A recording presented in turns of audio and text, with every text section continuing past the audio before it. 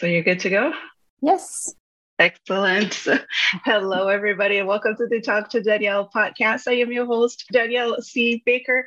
And before we start today's interview, be sure to like, follow, and subscribe to whichever channel you're listening in from or watching. And today I have a great guest and an amazing guest. And I know I say this on every episode, but this one is close to my heart. I have the lovely Helen Lidman with me. I would call her my black card book sister.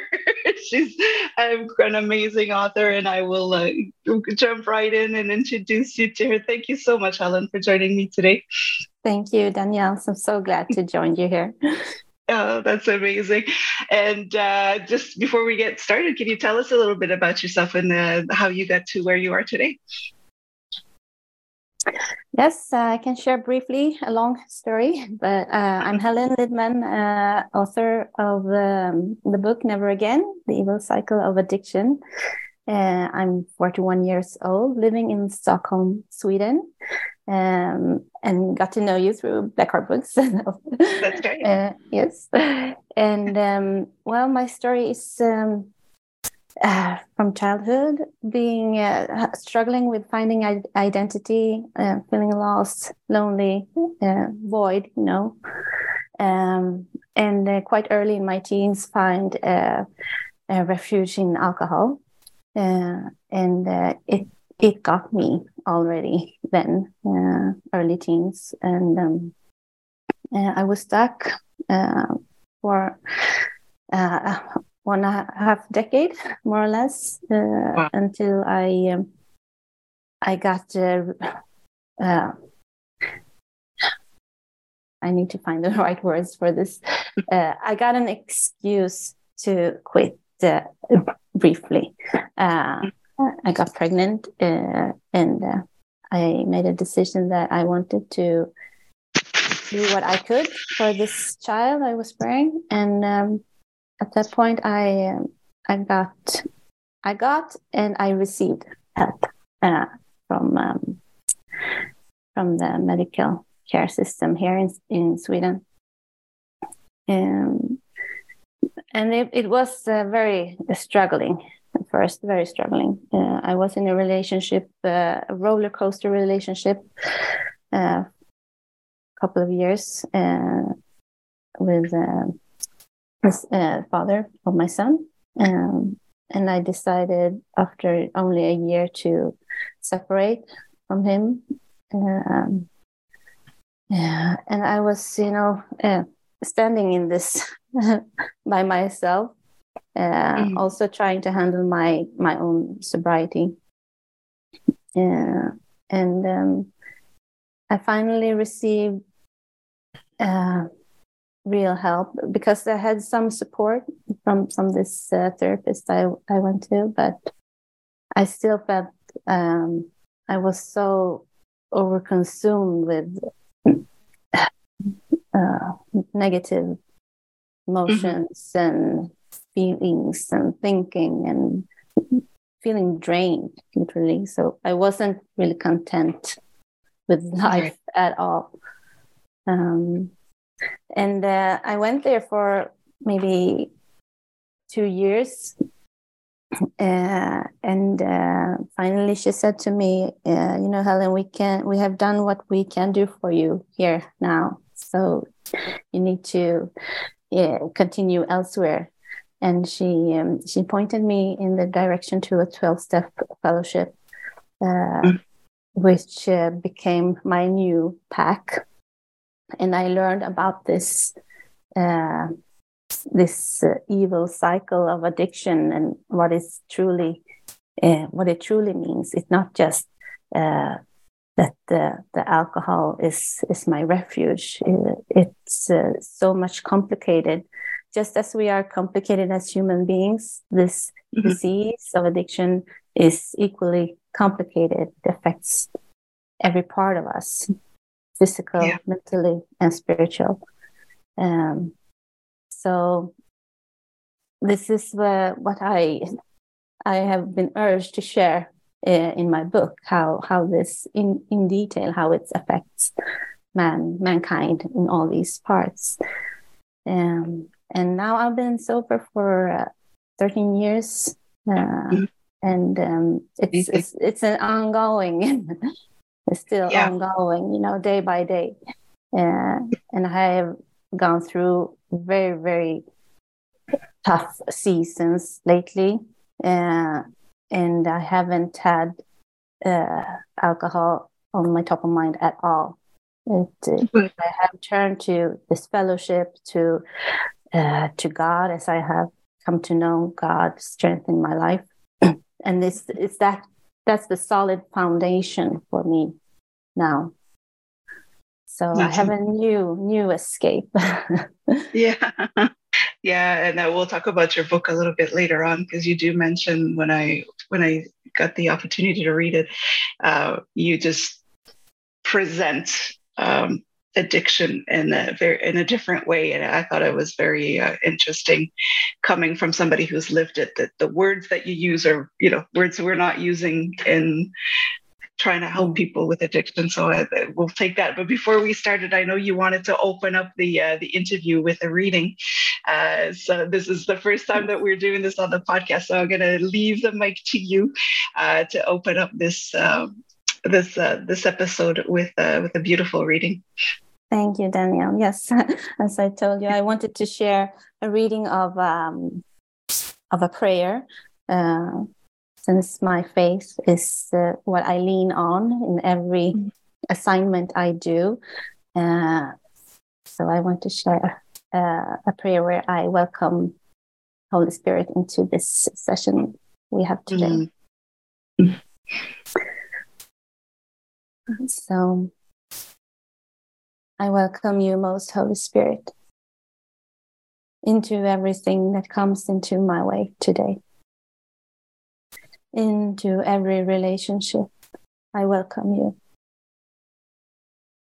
With every person that crosses my path, and in every conversation, I welcome you. In each and every circumstance, I welcome you. In every situation that arises, planned and unplanned, I welcome you. And through every challenge and ease of movement, I welcome you. Let me always remember, I am not here on my own effort, but by the power of your mighty Spirit that sustains me. By the light and life of your loving Spirit that moves through me. I ask for wisdom, and I ask for courage to approach this day with love, faith, and confidence. And I ask for discernment and a clear vision, so I may remain on the high path of grace, always open to you, my Most High God. And I ask for your guidance, so I may stay out of my own way. I release now my need for security and acceptance. I release my need for approval and affection. I let go of my need for control. I let go of my need to be right. For I trust as I live this day, in and through the presence of you, my living God, all things will work together for good. All things will work together for my healing, for my transformation, and my deepest longing to know you, Christ, and to love you, Christ, and to live in you, Christ, my truest self. Let it be so.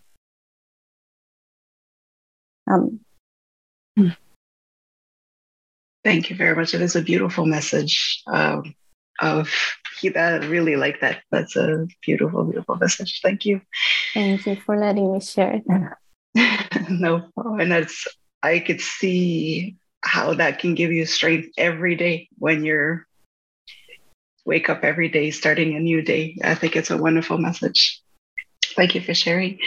Now we can dive right in and ask you, because you did mention a little bit on your introduction about the addiction and the struggles that you may face sometimes. And what are some of the biggest challenges that you had to deal with while recovering from addiction? I think the main point was that I didn't actually realize that I was an addict, that I had a disease called alcoholism, because I was in denial, in a romanticizing idea of alcohol, and using it as my elixir for life. Whenever, if I wanted to feel good, if I was sad, if I was in anxiousness, it was my solution for every kind of situation. So when I finally decided that I should quit temporarily, it was only temporarily when I first started, for the sake of my son. And I had no, promises that this would be a lifetime decision. So the challenge at that time was, can I do this? Can I not drink?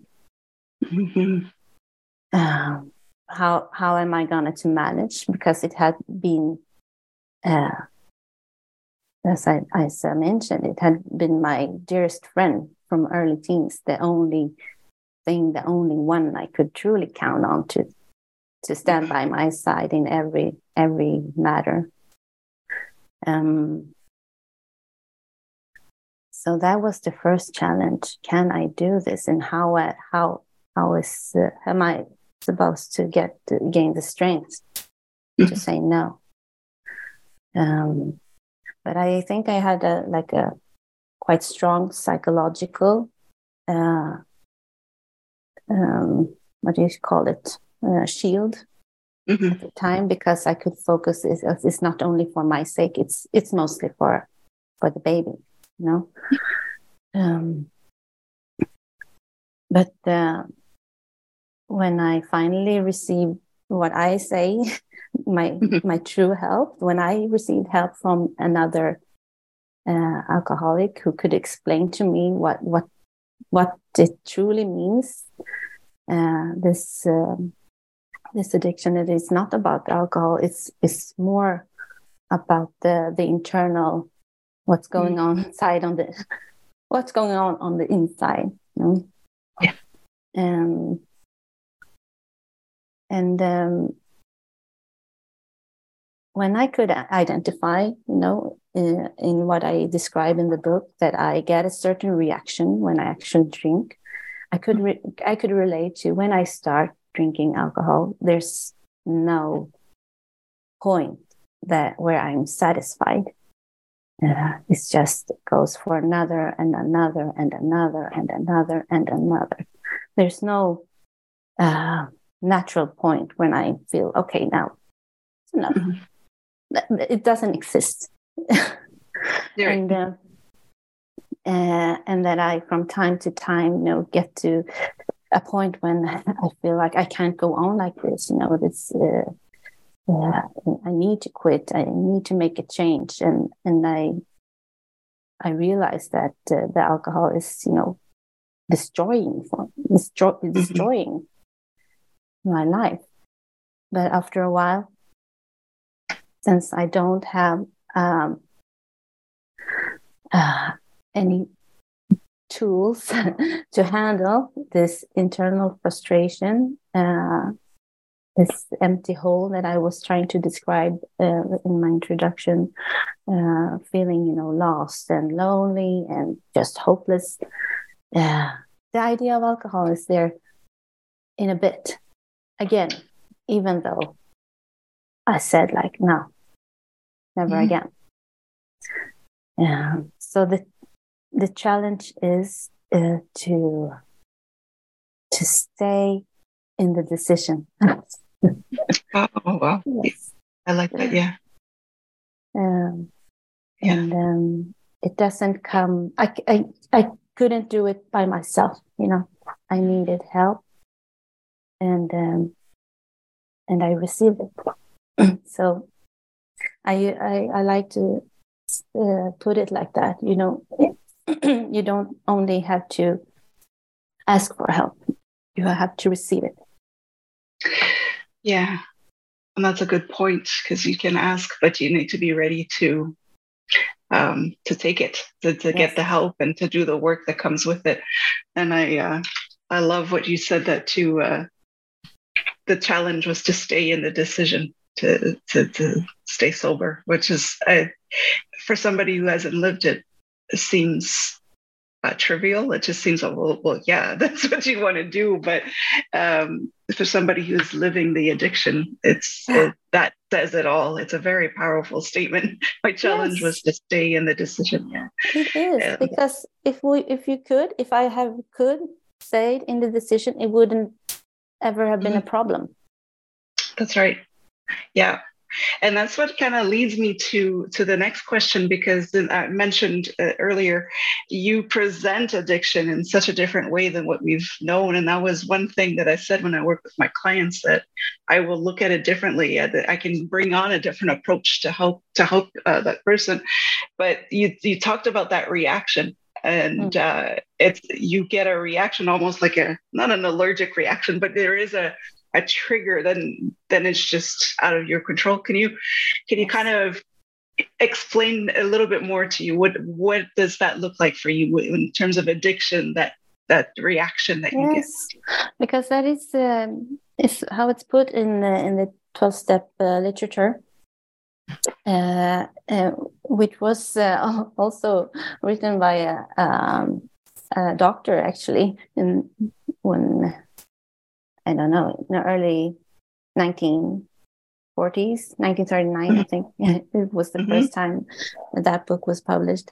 That they describe it, that an alcoholic or an addict, whatever symptom may be, is that it gets an abnormal reaction in the body that is not common for, in generally common. And for an alcoholic, that would be the abnormal reaction, as I described, the craving for more alcohol.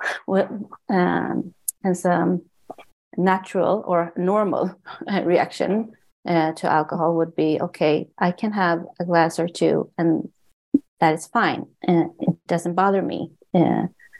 It can also be that they don't really like their reaction, coming with nausea or headache or dizziness, which is completely normal, thinking that this is like actually poison. Yeah, right. One puts into the body. But the abnormal reaction is that there's no natural stopping point. Yeah. However much is consumed. That's right. And that's the part that needs to be understood. It's not something you can just stop. It really is an abnormal reaction. So we can't use it as like you said, a normal reaction as a reference point, because that does not exist in an addict's world. So approaching it as, well, just stop, it's not going to happen, because there's that abnormal trigger, I guess, in the body. It's physical, and it is, and it can be related to other kinds of addictions.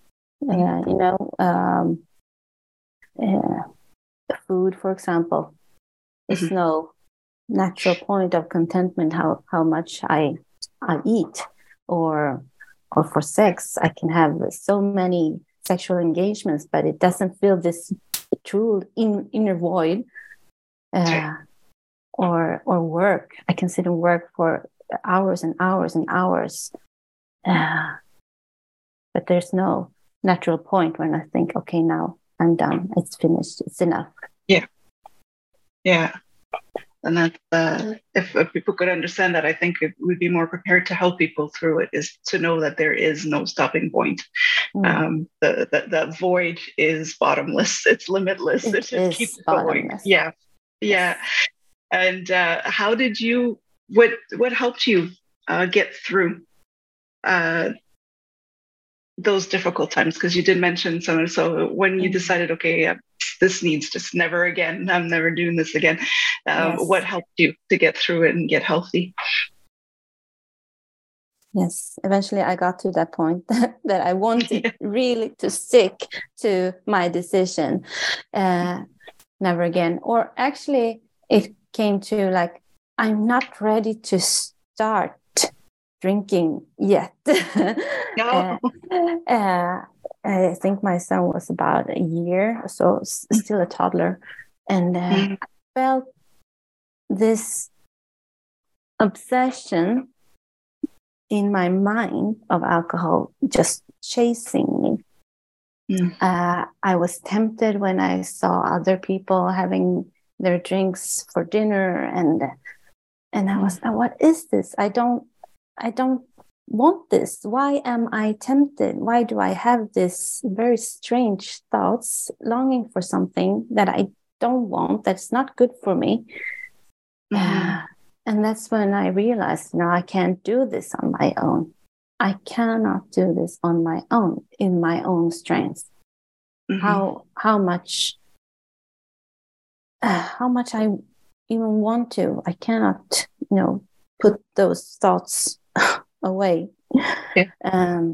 So I asked for help in this 12-step fellowship I was in. And I asked the woman, she put it like this, all this is all on volunteer basis, but she put it like this in the meeting I was, that I don't come here any longer to quit drinking. I continue because I don't want to start again. And that was what I needed at that time. I didn't want to start again. So I went up to this lady, and I was like, it's like, asking someone for a date. I don't know. But I was a bit nervous. But I asked, okay, hey, can you help me? I think I need this. I need to dive into this, which is, the program. It's a 12-step method. And she said, sure. And there's a literature we use. It's called Alcoholics Anonymous, the book. And she said, oh, you got the book? I said, yeah, I got it. And I read it. So I'm done, I read it. I'm done. So naive. But she was like, okay, we'll start up. And it's one thing to read this book, page to page, or cover to cover. And it's one thing to practice what it's the suggestions. It's completely different. So she guided me, and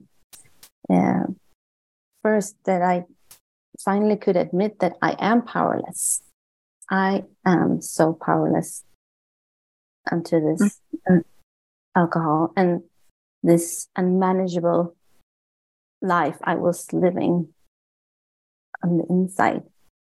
Didn't manage my negative thinking, my negative emotions, and all this spinning. And through the practices, by the steps 1 to 12, I I receive this strength. It's promised once you work these steps to have a spiritual awakening, and that is what I have received, and also want to share with the world. I think most people not in this who are not have been involved in 12-step. This is the description of the disease is quite new. But for those who have been engaged in these communities, they for sure know everything about what's in this book already. So I really want to create a larger awareness globally, because and even new people who hear about this, and they say, like, I had no idea it was this complicated. I understand why I just cannot stop. Yeah. Yeah, that's you really touched on a good point there. That it's one thing. I read the book. I'm done. I'm okay now. No, the work itself, and this is why it's such a struggle, and why people will sometimes fall back into bad habits, because it's the work itself.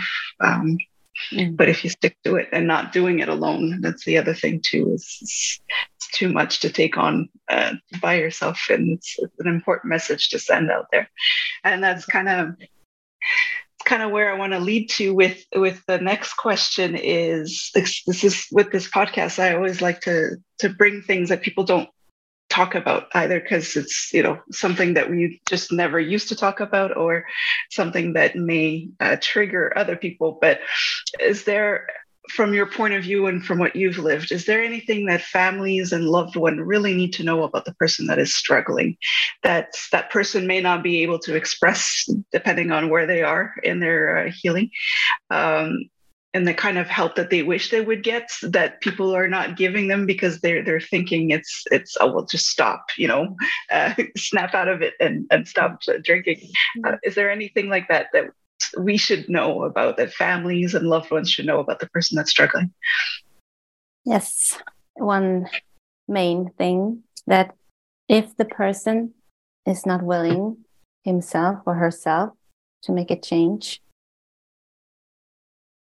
there's not going to be a change, not a wholehearted change. At least it can be enforced, by employers or family members saying, okay, now it's enough. You choose me, the bottle, right, or I'm out. And even in those situations, if the person is not willing, he or she will choose the bottle. Right. Yes. So that's the sad truth that you need to know. Either you hang in there until there's a point of willingness. And even when that occurs or arises, a willingness to make a change, as I said, I have come to this point time and time again during my life that, okay, now it's enough. I need to change. And it's just a matter of time now. It's like a window of 3 days tops. Yeah. Tops. And if there's not action taken at that point immediately, it will go a new round, in that circle. Yeah.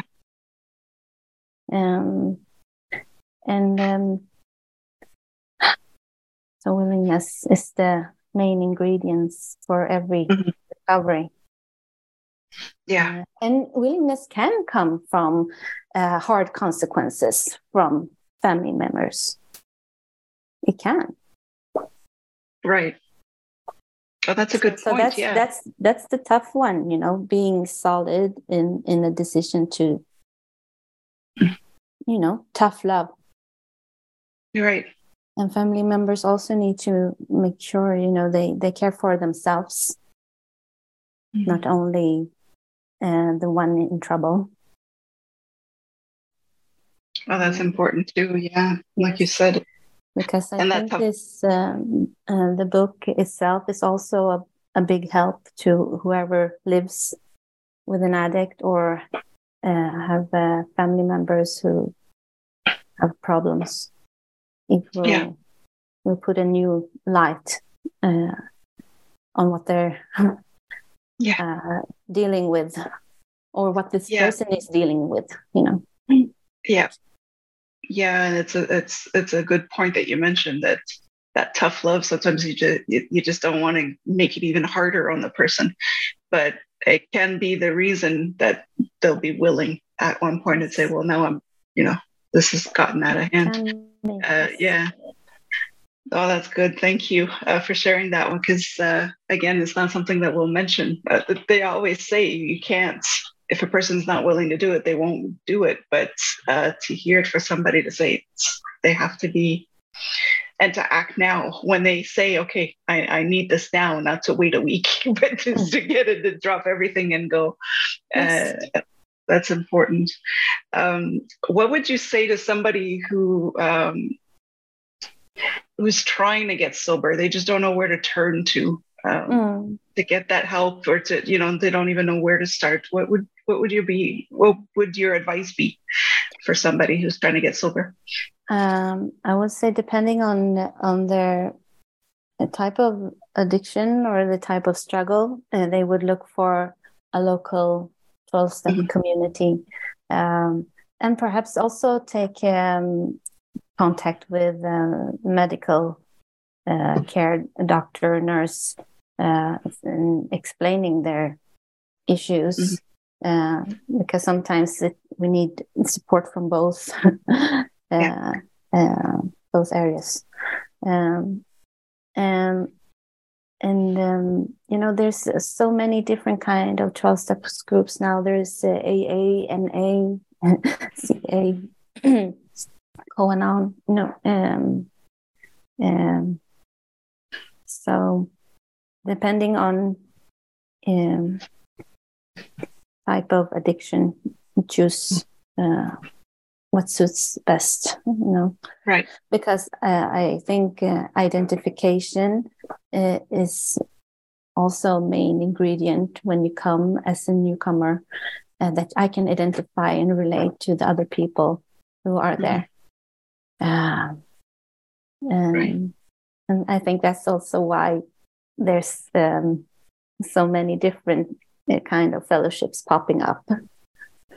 Yeah, and that makes sense too, because then the people really know what you're going through, and they'll be able to understand if they've gone through it, or they've gone through it with a loved one. So that's also important. And to go and get that help. There's so many people out there that are willing to help, but doing it alone is, a lot of people will be embarrassed, maybe, or showing weak. They see it as a weakness or something, but you do need that help. You need that support. Yes, it's such a strength. It's false shame. Seeking help. It's false. It takes so much courage and strength to take this step and ask for help and receive help. So it's a victory. It's the first victory you ever take in this process, because if you don't start, there can't be any progress. You need to take that first step. And it takes a lot of strength to do it. You're right. It's a false weakness, because it does take a lot of strength to ask for help. And these fellowships, these communities, are the most loving, caring, genuine people that you'll ever meet. I would say that any person should visit this kind of meeting, even if you don't have a problem. Just go there and meet these people, because they want to share what they have received, and it is this strength, this hope, this inspiration. Yeah, it's amazing. That's good. What kind of advice do you wish you would have had earlier to make your life easier? Is there anything, advice or wisdom you wish you would have had? You mean before I started my sober journey? Or even before you started drinking or anything, like any piece of life advice that you wish you would have gotten sooner? I don't know. It's very difficult question. It is.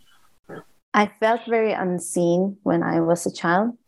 I grew up in a family where addiction has been going on, and I felt unseen and lonely, and I had different symptoms for this, migraine and not wanting going to school. I don't know. I don't know if it had been different for me if someone had seen me at that point and lifted me up. I don't know, but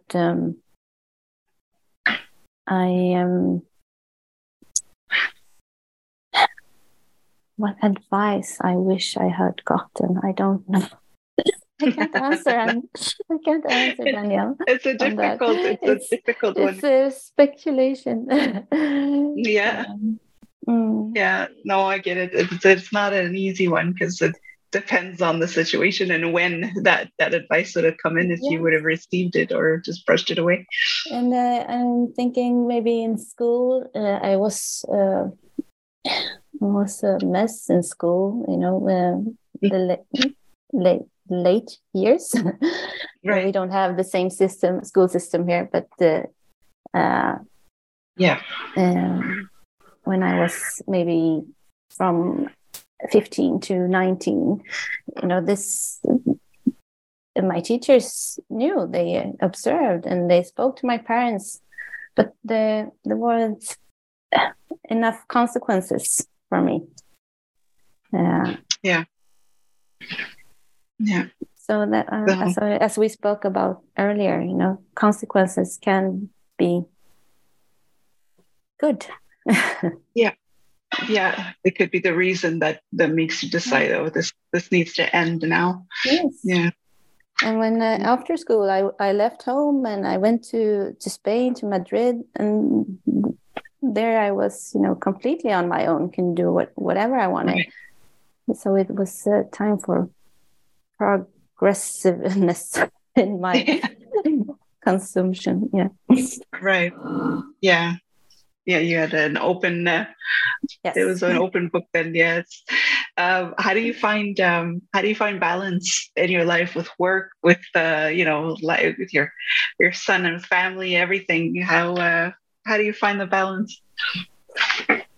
It's hard, really hard to find balance, but one motto, you say like that, motto I have is that I need to rest first. Before I do anything else, I rest first. Before I gonna clean my apartment, I rest first. Before I gonna do this and this assignment, I rest first. I do a lot of prayer and meditation, and it's strengthened me. Because I had in a couple of years ago, I don't know now, it's 2018, I had exhaustion depression, you call it like that. And from that I have really learned that I need to scale down and take one thing at a time. And that's good. And so I like asking this question because everybody is different, and it's kind of to show that there's not a a magic formula. Everybody, you need to listen to your body, and sometimes you may not need that rest, but there are days where you absolutely need it before you burn out. So it's important to listen to those signs. So yes. Rest. Because that is what I will most likely not do if I don't do it first. Okay. See, and you're able to recognize that. That's good, because a lot of people won't recognize that they need that rest, and then just keep pushing through. Yes, we're just in that daily wheel, we get up, make our coffee, do our breakfast, head up to work, send the kids to school. We work our days, and kids come home from school, dinner. At least that's my daily life. And I have a lot of activities, with my ongoing program, recovery, and so helping a lot of people. So I need to make that time. Yes. Yeah, you need to recharge your battery, so to say. It's just kind of get that energy. That picture once, and then I don't know. It was like an image on a cell phone saying you wouldn't let this drop to red or run out your phone battery, but you will let your own battery run out. Yeah, we tend to do that, and we need those visuals. But rest is important, and I'm glad you brought that up, because a lot of people will put that last or completely ignore it, and that's how you get a burnout. Absolutely. Is there anything that you're working on right now, or anything coming up for you? Yes, I have decided to also translate my book to Swedish because I think it's only been published in English so far, and it's been people asking me here locally, and perhaps it will be easier to reach out also locally if it's in this local language. And otherwise, I started new work just 2 months ago, which is very time consuming, starting a new work. I work as a manager for the social department at the Salvation Army here in Stockholm. Oh, wow. So it's quite large and very fun. I love the people. I love the work itself. But it's starting a new job is always it comes with its challenges. Yeah, absolutely. Yes. Yeah. And 2 months, you're still in it. You're still in the learning process. So it's a stick adjustment. Yeah. And also, just before this meeting, I've asked for help again because I had a very tough season this last autumn. Actually, the son of my father of my son, who I lived with for many years, passed away. He was, he was killed actually. So I have asked for help because this is like a trauma above anything else that I have ever gone through.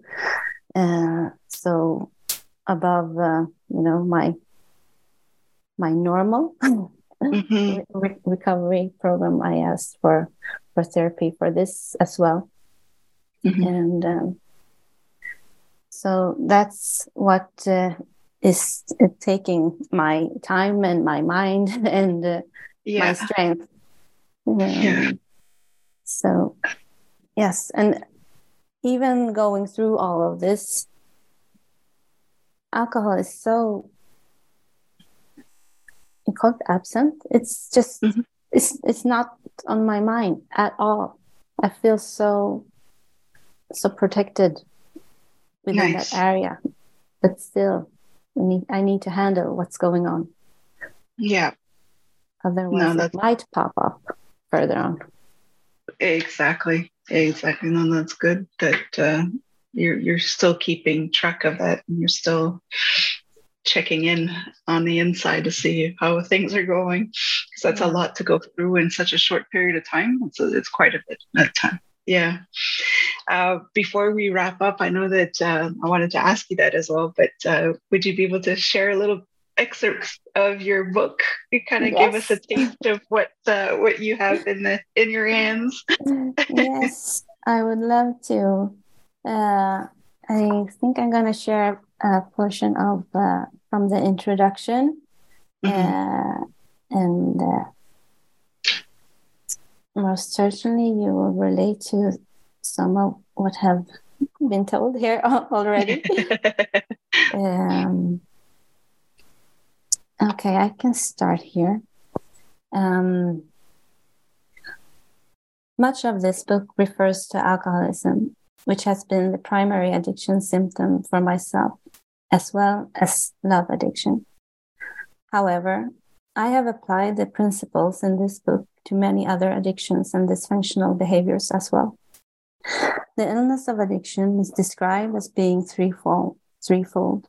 It has to do with the fact that we as humans are three-part beings, that we consist of spirit, body, and soul, and alcoholism deeply affects every single one of these three parts. Alcoholism is also described as a chronic disease, a hopeless condition which one really should not be able to do anything about. That is, medical science has no cure for real help for alcoholism. This is because medical care only treats two parts of the human being, the body and the soul, the flesh and the mind. Medicine is not allowed to treat the spiritual part of man, for the simple reason that traditional medical care is based on natural science. As a result, medical care is simply not allowed to treat patients according to spiritual needs. So therefore, the diagnosis is named chronic alcoholism, meaning that it's incurable from a medical point of view. But millions of people have found a solution to their addiction by following the spiritual path. I will jump a bit. I had a lot of support from my alcohol therapist and the healthcare center I went to during my first year sober. I remained sober, though it was really tough times. I can't say that I was content with the sober life, but I did okay. I received strength to end the dysfunctional and unhealthy relationship I was caught up in, and I practiced being honest about myself and my condition and speaking out loud about what was going on inside my mind. The best help and advice I ever got from my therapist was her honesty when she told me, "We can't do more for you here now. You need to continue your journey with fellowship with other recovering addicts." For me, at that point, it didn't make much sense, but I'm forever grateful that I trusted her and followed the recommendation. I had had my startup with her and was ready to take a leap of faith and get more involved in fellowship with other people living a recovering lifestyle.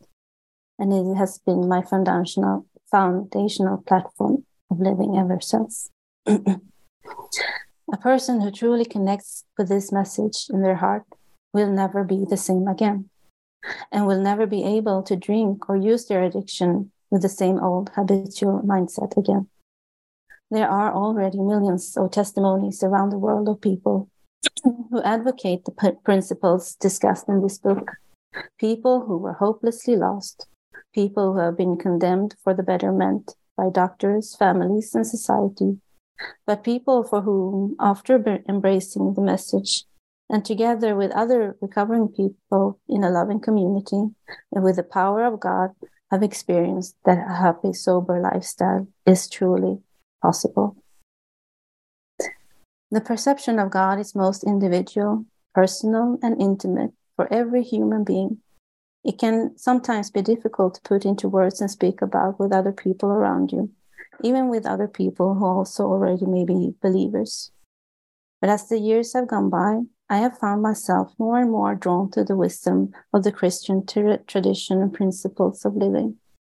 And it's a bit peculiar and extraordinary since I don't have much of that from my upbringing or from other family members. I was born and raised in Sweden, which is one of the most agnostic and atheistic countries on the globe. And there is no place for God in the everyday life for the average Swede. I didn't have any Christian role models during my youth. I've come to believe, based on my own experiences, when experimenting through prayer and meditation and following the directions revealed in my heart. From my perspective, it's up to every single person to find their own spiritual path. My hope is that every reader is able to read this book with an open mind and a sense of curiosity. We are all our own personal spiritual experiments. There is nothing to lose by trying to seek wholeheartedly, but rather everything to win. Follow the road signs along this hidden path to recovery. That was beautiful. Very nice. And thank you so much for sharing that, because that's just the beginning of the book. It's just the introduction. And from there, there's so much more that people can get from that book. So thank you again for writing it. Thank you so much for writing it. And I thank you for this beautiful testimonial you wrote for me. When I wanted to launch the book, it's still the best, most appreciated testimonial I've received. Oh, thank you. No, but honestly, I appreciated that book so much. Like I said, with the clients of mine, it changed my perspective on how to approach it, how to see it, how to understand it from their point of view, as opposed to a clinical point of view. And that's what I like about the introduction that you read, is they don't treat the spiritual side. They can't. Scientifically, it's hard to put a formula, some kind of scientific on spirituality, and so that just opened up my eyes to so much. So thank you again. And before we wrap it up, I always ask this question just because I always I'm all about growth. We have to evolve. If you stay stagnant, nothing good comes from not moving. So my question is, what would you like to be when you grow up, or what do you want to be when you grow up? I think that I am already growing up. I'm progressing in my growing upness. And I think I aim to grow in my most inner essence even more, to be even more wise, to be able to help people in a correct way, because that is what's put on my heart, to help people, with this book, as a mentor, in my day work I do now. All this comes down to being a vessel of God's power in my life, basically. So I want to grow in that. Yes. Yeah. Oh, that's beautiful. I don't have a title. Saint? I don't know. No. Don't want to go there. No, it's very good. It's very good. Yeah. And there's a lot of you can heal a lot through helping others as well. So it's a great thing, and you're doing wonderful work. And honestly, for anybody who's listening or watching right now, that book is definitely something that we should all be reading, to be able to help people around us. There's so many people who suffer in silence that it's important to have those resources. Now, how can people reach you, follow you? How can they get your book? I'll add all of that in the description and in the comments of this episode. You're more than welcome to reach out. You can contact me on my email.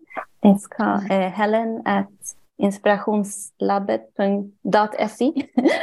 It's but you can type it out. It's easier. I will type it.